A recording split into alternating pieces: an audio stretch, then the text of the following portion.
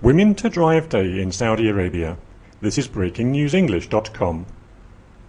Women in Saudi Arabia took part in a protest on Friday against measures that pretty much ban them from driving. Around 30 female would-be motorists drove their cars in various cities across the country. Their actions were part of a campaign from the Women2Drive Facebook site. Manal al-Sharif, who set up the site, was arrested on May the 21st and released the following day. She was re-arrested after posting videos of herself on YouTube and spent a week in prison.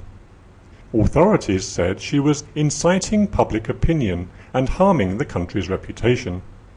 Another woman was given a traffic ticket in the capital, Riyadh, on Friday, but there were no arrests. Fewer women than expected decided to protest against their inability to drive.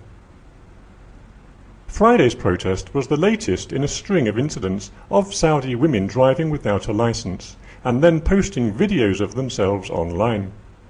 Maha al-Katani, 39, drove through Riyadh on Friday with her husband in the passenger seat. She said, "This is my basic right. It should not be a big deal.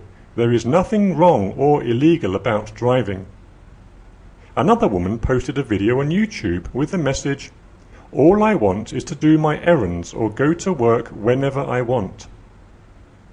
Many women complain that they spend a quarter of their salary on hiring a driver to take them to and from work. There is no law against female drivers in Saudi, but women cannot get issued with a driving license to drive in cities.